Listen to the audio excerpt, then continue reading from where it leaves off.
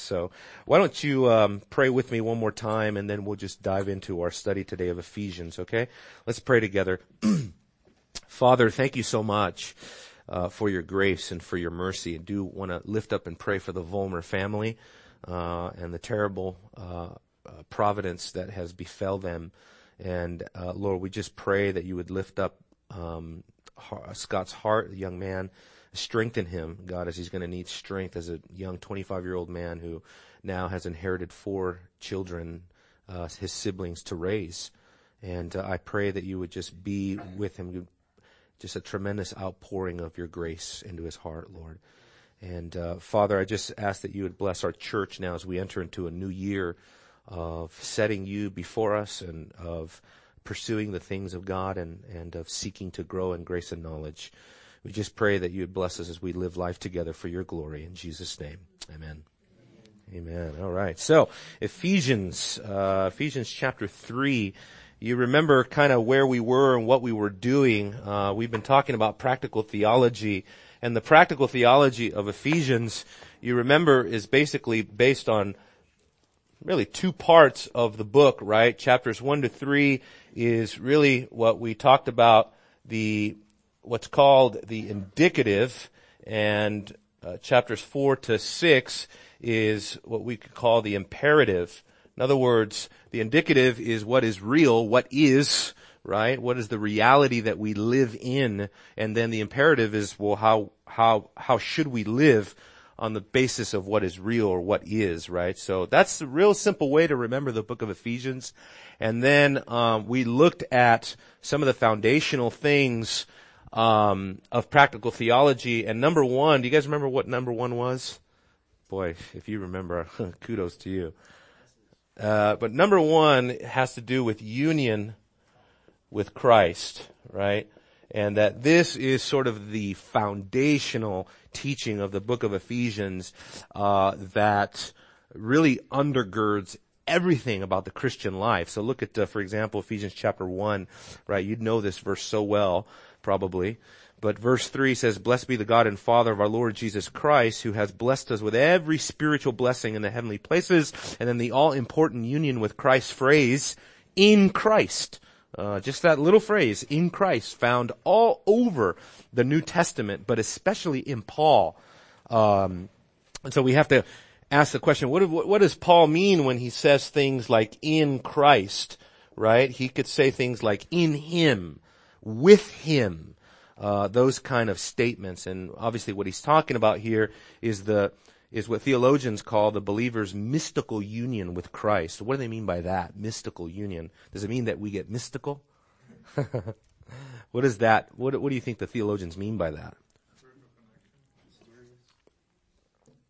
Well, it is spiritual, and it is a spiritual connection, but that's basically what theologians are talking about, is when they say a mystical union with Christ, what they're speaking of is that spiritual aspect, the fact that the believer and Christ have been spiritually united by faith, right? So it's kind of like, I think it's Anthony Hoekema who says that just this passage right here, we are already in the eternal counsels of God, right? Because he says he chose us in him before the foundation of the world. And then it says, in love he predestined us. So this union with Christ was eternally conceived. And so theologians say what happens is that God thinks of us in connection with Christ as he chooses and decrees to lavish us with every spiritual blessing in the heavenly places. And the heavenly places just means in the heavenly realms, in the realm of eternity, right? In the tribunal and in the council of God. God must conceive of us as connected to Jesus Christ in order to lavish us with every spiritual blessing. It's not as if God looks upon us and says, okay, this person is a pretty good person. I think I'm going to bless him today because he's done pretty good. No, right? Right. Look at the word, right? He has blessed us with what? Every spiritual blessing. So the way we can say it is that nothing good comes to us in the Christian life apart from union with Christ, right? And so union with Christ, absolutely foundational. So practically, how does union with Christ affect our daily walk? Right? I can think of several things. that knowing that you are in union with Christ, what are maybe some things that some pitfalls that it would help us to avoid? Can you think of anything? Yes, sir. Excuse me. For me, it was knowing that when I subject myself to sexual immorality, I'm essentially subjecting Jesus to it as well. Okay, good. So it has a sanctifying effect, right? So sanctification is directly affected by our union with Christ. Anything else? Yes, sir. I would say not falling into the view that you got to get saved every week. Okay, so what would that lead to then? So that provides for you what? Security, right? Or assurance. You guys can read that. Of course you can. Yes, ma'am. No condemnation. Okay, so again, just going with the concept of assurance. So that's kind of like a subset of that. Having the mind of Christ. Having the mind of Christ, which also has to do with, sanctification in the realm of the mind, right? So it has an epistemological effect, right? What about like our identity in Christ? Our identity, that's really good. That's right. Our identity in Christ, boy, how can we say that? I mean, obviously that means union with Christ, but how about this? Our nature, right? What does our nature consist of now that we're in union with Christ? Well, we have a renewed nature. And certainly Ephesians is going to talk about that, right? He says it in Ephesians, what is it? I think he already talked about it. Was it chapter 2? Chapter 4, I'm sorry. Chapter 4, down in verse 23, for example. 22, 23, laying aside the old self. There's your identity, right? The self, right? So this is kind of the way that Ephesians talks about this. It uses the word self. Old and new self. That's exactly what it's talking about, is who you were outside of Christ and who you were and who you are now in union with Christ, right? And so it has that concept. But here it says that we are being renewed in the spirit of your mind to put on the new self. You see that? Which has in the likeness of God been created, watch this now, in righteousness, holiness, and truth. And that really has everything to do with union with Christ. If you are in union with Christ, these are the sort of the pivotal virtues of your life: righteousness, holiness, and truth. Right? I mean, very important. It might be pretty sure what we're saying, but being joint heirs. Being joint heirs. Yeah. So yeah. I mean, our security in Christ, we're secure in Him, right? We have every spiritual blessing, right? So being co-heirs. So I guess it affects us eschatologically. Right? So eschatology is sort of affected by our union with Christ, right? The fact that we will inherit what He inherits. We're co-heirs with Christ. It's the Father's will to give us the kingdom now, all of that. So here's maybe a pitfall. How about legalism, right? That's supposed to say legalism. This is a really good marker. It almost works too good, like calligraphy up here. What do you think I mean by that? If we are united to Christ, how does being in union with Christ help us to avoid legalism? Yes, sir. We understand Christ paid it all, Mm-hmm. so that now we don't have to keep a checklist of improving ourselves, because we already know that in Him our identity, our everything is wrapped up in Him. So we no longer have to abide by all these set rules in order to please Him or be in Him, because He's already Right. done it. Yeah, that's right. I mean, it has massive implications for our position, right? And our positional righteousness in Christ. If we are in fact in union with Christ, guess what? Then we are righteous in Him. We have His infinite merit imputed to our account. I mean, think about that, you guys. I mean, you can try your hardest every day until the day you die, right? To be a good Christian man or woman. But realize this, that the infinite merit of Christ has already been given to your account. I mean, it's almost mind-boggling, right? I remember hearing John Piper say one time, he was teaching through Romans, he says, now I'm going to say something that's going to sound like heresy, right? But you can sin and you don't lose your righteousness, right? And that's true. That's what union with Christ provides us. It provides us an assurance that even if we fail, we fall into sin, we miss the mark. Our positional righteousness is not affected by that. I mean, I think we all have felt the weight of legalism, right? I would say almost probably particularly when you sin. When you sin, it's almost like you're like, okay, I've sinned. I'm going to get back on the treadmill of righteousness, right? And I'm going to work really hard this time. I'm going to double down. I'm going to pray harder, go to church more faithfully, tithe more faithfully, right? I'm going to, I'm going to read the scriptures more than ever. And you think about what you're doing there, right? In the sense, it's like, well, that's good. It should produce a zeal, your repentance, right? But in the sense, it's like, by doing those things, you do not become any more righteous in the sight of God than you were prior to when you sinned, because you have been united to Christ. Your righteousness doesn't keep you righteous. That's right. Your righteousness doesn't keep you righteous. Christ keeps you righteous. Right. That's right. So there's all these different aspects of how union with Christ affects everything in the Christian life, right? And we talked about that. There's another thing that we talked about, another practical foundational thing, and that's what I called covenant participation. Right, covenant participation. Turn to chapter 2 of Ephesians, right? You remember that. We talked a little bit about that, but remember verse 11, there kind of the author introduces sort of a covenantal train of thought, right? He says, therefore remember that you formerly Gentiles in the flesh who are called uncircumcision by the so-called circumcision, which is performed in the flesh by human hands. Remember that you were at that time separate from Christ, excluded from the commonwealth of Israel, and strangers to the covenants of promise, having no hope, without God in the world. But now that we have been, as he goes on to say, he says, but now in Christ, you who were formerly afar off, you have been brought near by the blood of the Lamb. Now that language there of being brought near, where does that come from? Do you know? I remember visiting Jerusalem many years ago, and there we were on the Temple Mount, and my crazy wife, just crazy Trish, she just thinks she can do anything. Trish just sometimes thinks she can do anything. And Keith, you know what I'm talking about, right? She'll be like under the Temple Mount, just give her a second, So there goes Trish, on the Temple Mount. She's just, this is great, And the Jewish Orthodox rabbis go, whoa. No. Back.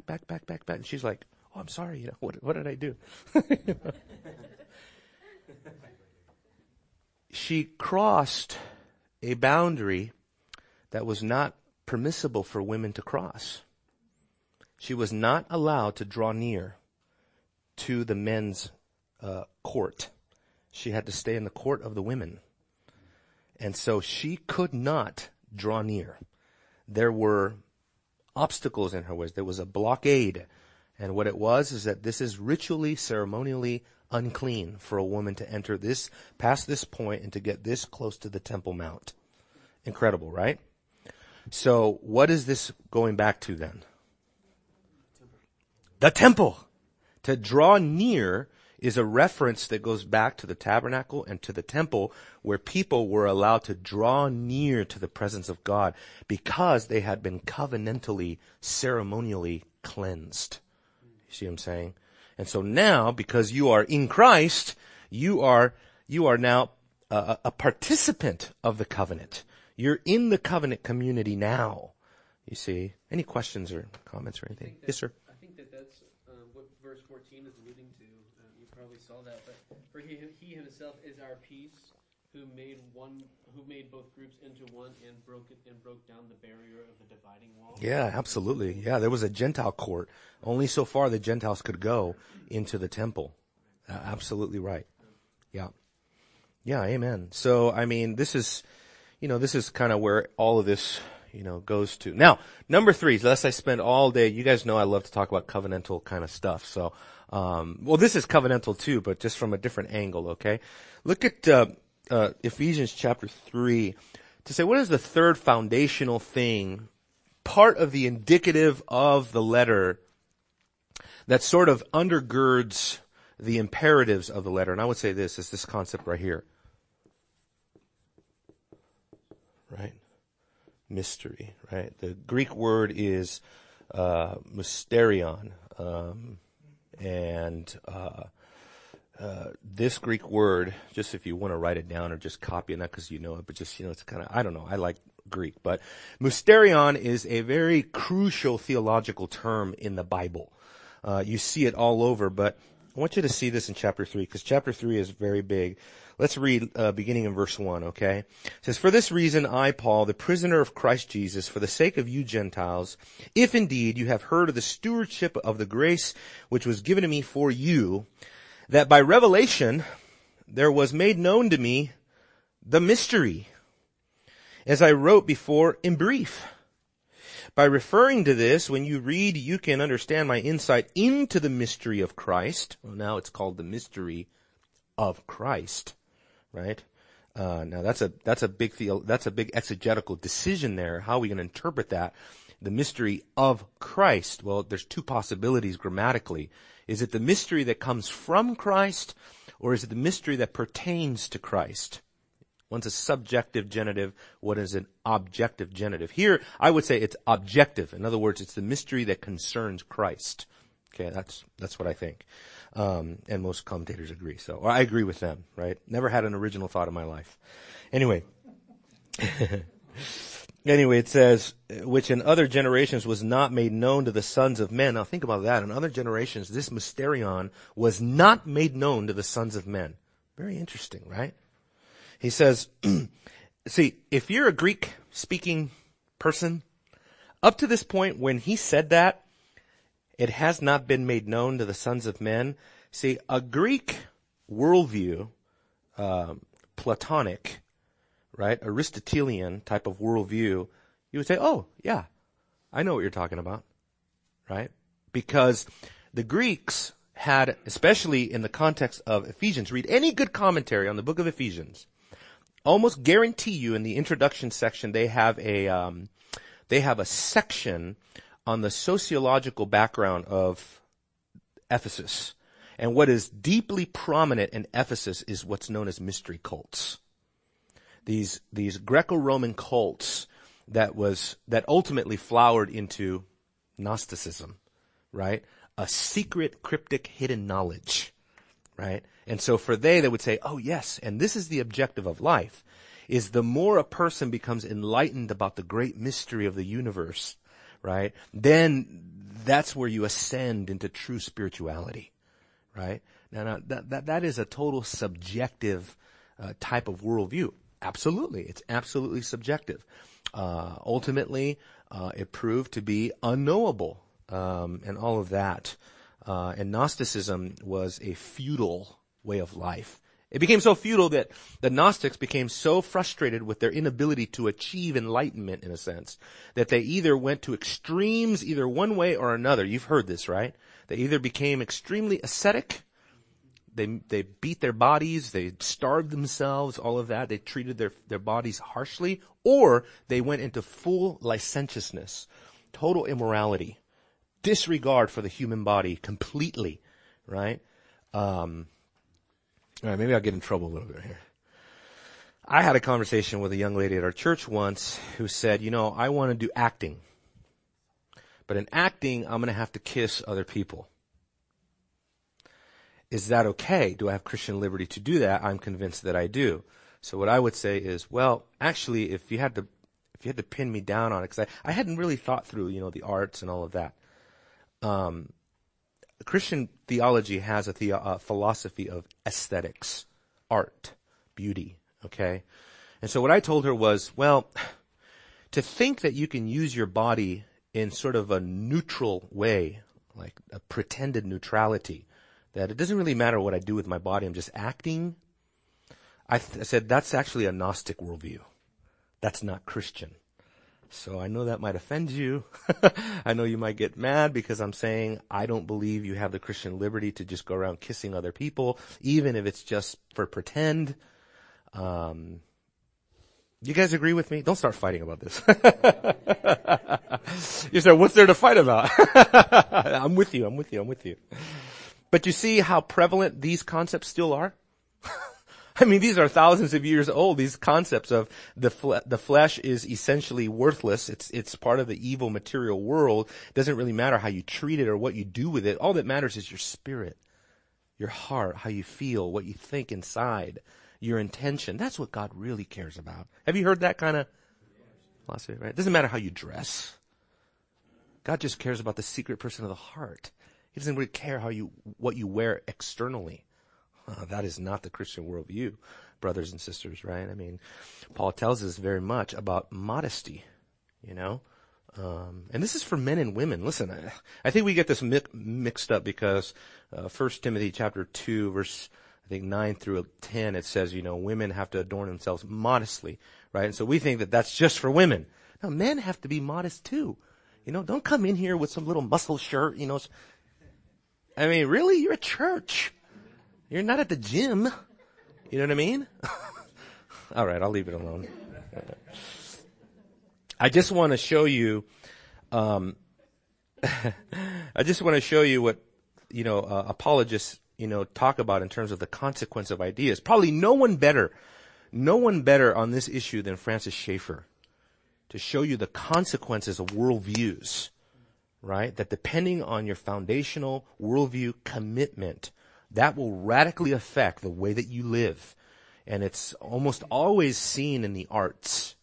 You know, I mean, look at our nation, right? Number one exporter of pornography around the world. What do we really believe about anthropology? It's not very good, you see.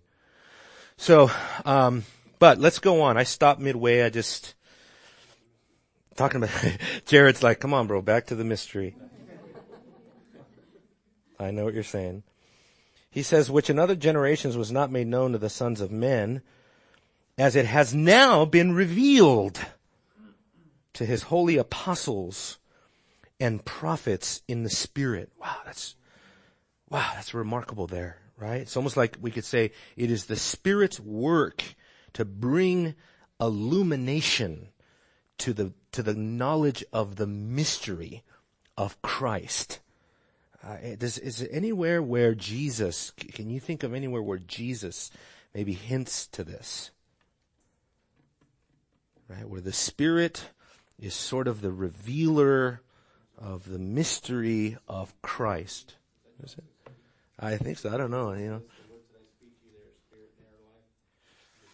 No, I mean, that's a good verse. Never a bad verse, right? But it's somewhere over there, right? It's just, right? Jesus, I'm asking a question I don't even know the answer to. I was hoping somebody would nail it. But yeah, I'm just thinking of like, yeah, the farewell discourses where he talks about that, where he says the Spirit of truth, right? He says when he comes, what does he say? I thought it was that right there. Oh, boy. Chapter 16, verse 12. I have many more things to say to you, but you cannot bear them now. But when he, the Spirit of truth, comes, he will guide you into all truth. For he will not speak on his own initiative, but whatever he hears, he will speak, and he will disclose to you what is to come. He will glorify me, for he will take of mine and will disclose it to you. All things that the Father has are mine. Therefore I said he takes of mine and will disclose it to you. Wow, what a powerful verse, you know what I mean? But there, the Spirit is the Spirit of truth, disclosing Jesus Christ to his people. Any questions or comments on that? Yes, sir? I was going to say in 1 Peter, he addresses that 1 Peter chapter 1, verses 10 through 12.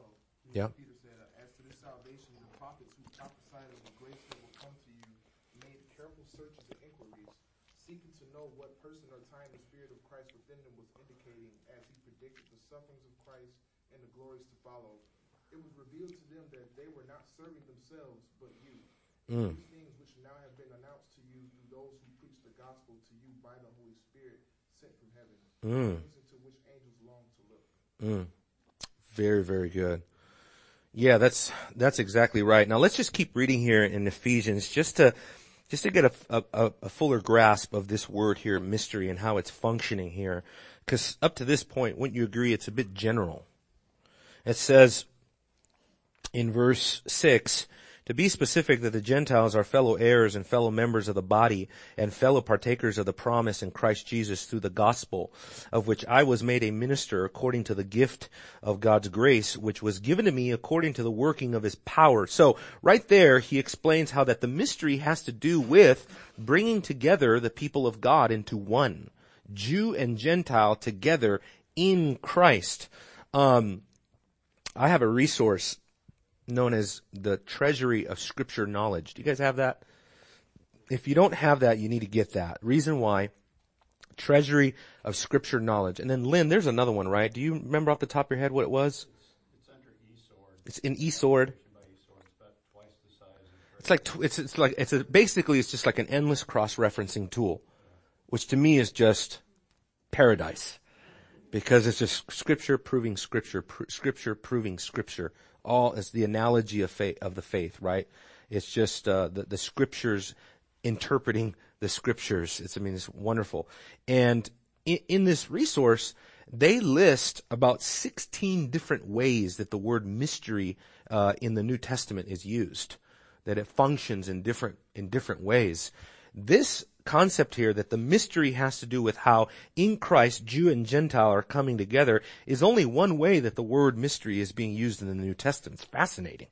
So mysterion has many, many, many, many different meanings. So I just want to say that so that you're reading your Bible and you're like, this, that, the mystery of the kingdom maybe. You're like, how is that really relating to Jew and Gentile controversy? You see what I'm saying? And just know that in the Bible it accounts for a lot of different occurrence. Even right here in Ephesians, right? I'm speaking, this is a great mystery, for I am speaking in reference to Christ and the church, right? That's talking about marriage, right? So it has many different applications. Let's keep reading here. He says here, to me, the very least of all the saints, this grace was given, to preach to the Gentiles the unfathomable riches of Christ, and to bring to light what is the administration of the mystery which for ages has been hidden in God, who created all things. Now that's a mouthful right there. What is Paul talking about? I mean, you understand, brothers and sisters, just the literary genius of Paul, right? I mean, it's so incredibly elaborate what he's talking about here. But what he's saying is that he has a ministry. His ministry, his stewardship, as he said in verse 2, is to bring this mystery to light and to show what is the administration of the mystery. In other words, how is God administering this? How is he revealing it? How is he dispensing it? How is he bringing it about epic by epic, right? As we have reached the final epic, Christ and the apostles, the final epic and revelatory history. And what he's saying is, this is my job, to reveal and to manifest this, and what was hidden in ages past. Now, it was hidden because you know from the ministry of Jesus that the Jews didn't understand this. When Jesus says, I have other sheep, and I must call them also. All of those texts on Gentile inclusion were very mysterious to Jews. Now, listen to the words of Romans 11 here, right? Who the Jews had become so prideful, right? As the covenant people of God, so arrogant that they didn't want to let the Jews in. And so what's Paul's warning in Romans 11? Beware lest you become conceited, that he doesn't cut you off as well. Right? We saw what God did with rebellious Israel, right? They took the key of knowledge away from the people, and what happened? What does Jesus say? The kingdom has been taken away from you and has been given to a people bearing fruit. You see what I'm saying? So, it was hidden. It was mysterious at that time. And even in the Old Testament, you have Psalms that talk about this, but I think the Jews really misunderstood this. Anybody want to speak to this? Any thoughts or ideas on this? So we're saying that it was hidden in some degree. In some degree. Okay, not hidden altogether. Not hidden altogether. It was mysterious. Right. Because in the Psalms you have you have talk about the farthest coastlands, and that's right. And in Isaiah, be a light to the nations, all of these things, but Israel didn't fulfill that. It was fulfilled through Israel, but it was fulfilled through true Israel. I would say reconstituted Israel, the Israel of God, which is those who are in union with Christ, right? The new covenant church, Any questions on that? Okay, so let's keep going. It says, so that the manifold wisdom of God might now be made known through the church. I would say that's almost like the high point.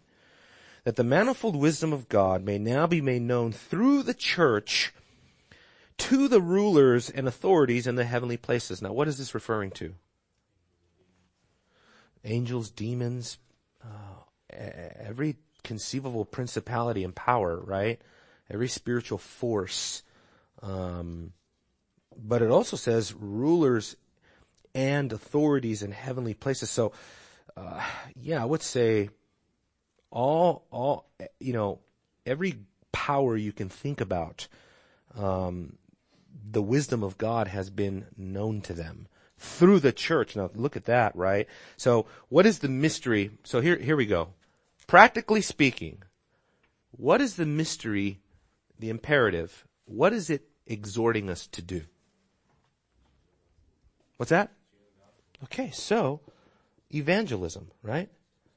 It has an evangelistic thrust, right?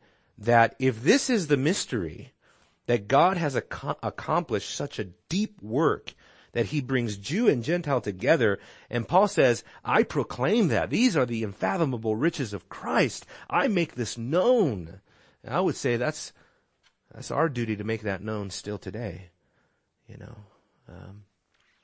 What else? What other practical imperative do we have coming to us? What implication do we have coming to us from what God accomplished in the mystery? Anybody think of anything else? I can.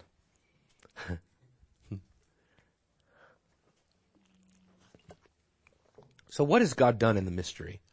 Right? What is it saying? What has he done? What has he accomplished, Lynn? One of the things is tearing down the wall. Okay. So then what should that result in? What were you going to say? Right. Second reconciliation. Yeah, how about this? How about unity? Right? If God has torn down the things that divide us through the gospel, then we have an imperative, we have an obligation to maintain unity. Turn to chapter 4. Turn to chapter 4. Because remember that in the old covenant, a Gentile was called a dog. The goy, right? You're an unclean, uncircumcised Gentile dog. That's what you were looked upon as. In the New Testament, who is a dog? Unbelievers. What does Revelation say? Outside are the dogs. Wow. We should do a dog theology. Trisha would love that. Gosh. Trisha missed a good Sunday school. Well, I'm saying, does it get any more politically incorrect than that? That what the New Testament is teaching is that now, by virtue of the fact that you are, whether or not you're in union with Christ, that determines whether or not you're a dog. Meaning, which is just code for you are ceremonially unclean. You have no right to approach the holy city of God. It's really remarkable. But unity, chapter 4, look at this. We're going to look at this next week, Lord willing. Therefore, I, the prisoner of the Lord, implore you to walk in a manner worthy of the calling with which you have been called, with all humility and gentleness, with patience, showing tolerance for one another in love, being diligent to preserve the unity of the Spirit in the bond of peace. There we go. Now that peace has been achieved through the outworking of the mystery, the administration of the mystery, it is our job, therefore, to endeavor to keep the unity. That deepens it a little bit, doesn't it? Because it's not, hey man, keep the unity so that we don't have any issues in the church. How about we keep the unity because of what we are? Because of the mystery, because this is not just what we ought to do, it is who we are. Right?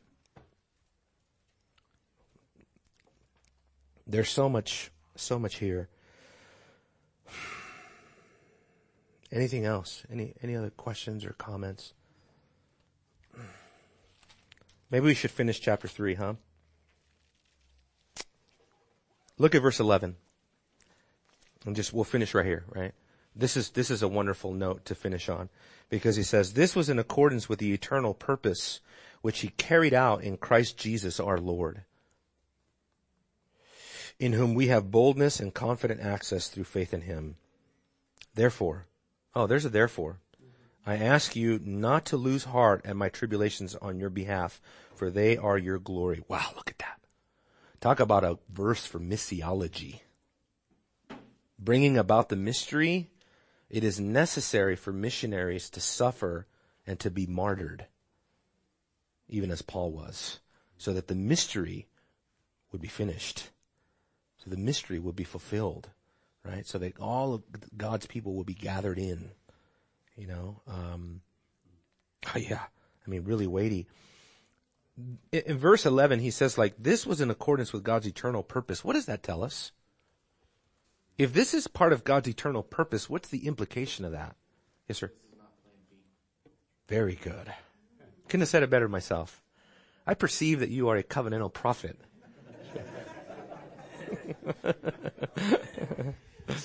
That's pretty good, Jonathan, because that's exactly right. It shows us so what is that, Jonathan, let me probe a little bit here. What does that say about your view of the Old Testament? That it's all working for God's purpose, that it is not What purpose? mystery bringing about the redeemed in Christ, that Christ, The Old Testament's about bringing the redeemed in Christ? Wow. that it's all pointing to Christ and mystery working in Christ. God trying to wrangle choices that he is not in control of. So you're telling me the apostles didn't look at the Old Testament and just try to make their theology fit into it? After as an afterthought. Not as an afterthought. Looking back 2020, they didn't say, hey, you know what?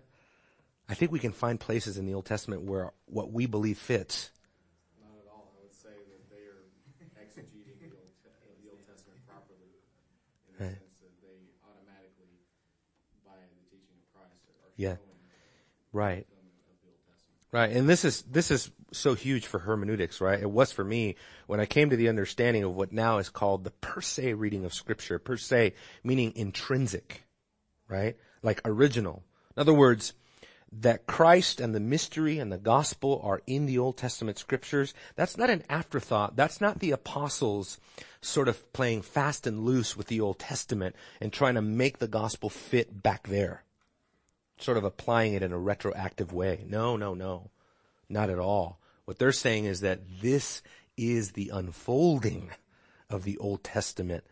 And this is what we're seeing because this is God's eternal purpose from the beginning and prior to time, if that can even be said. Yes, sir. It's God's decree. That's right. Let's end on that. It's God's decree that we end on that note. Let's go to worship, guys.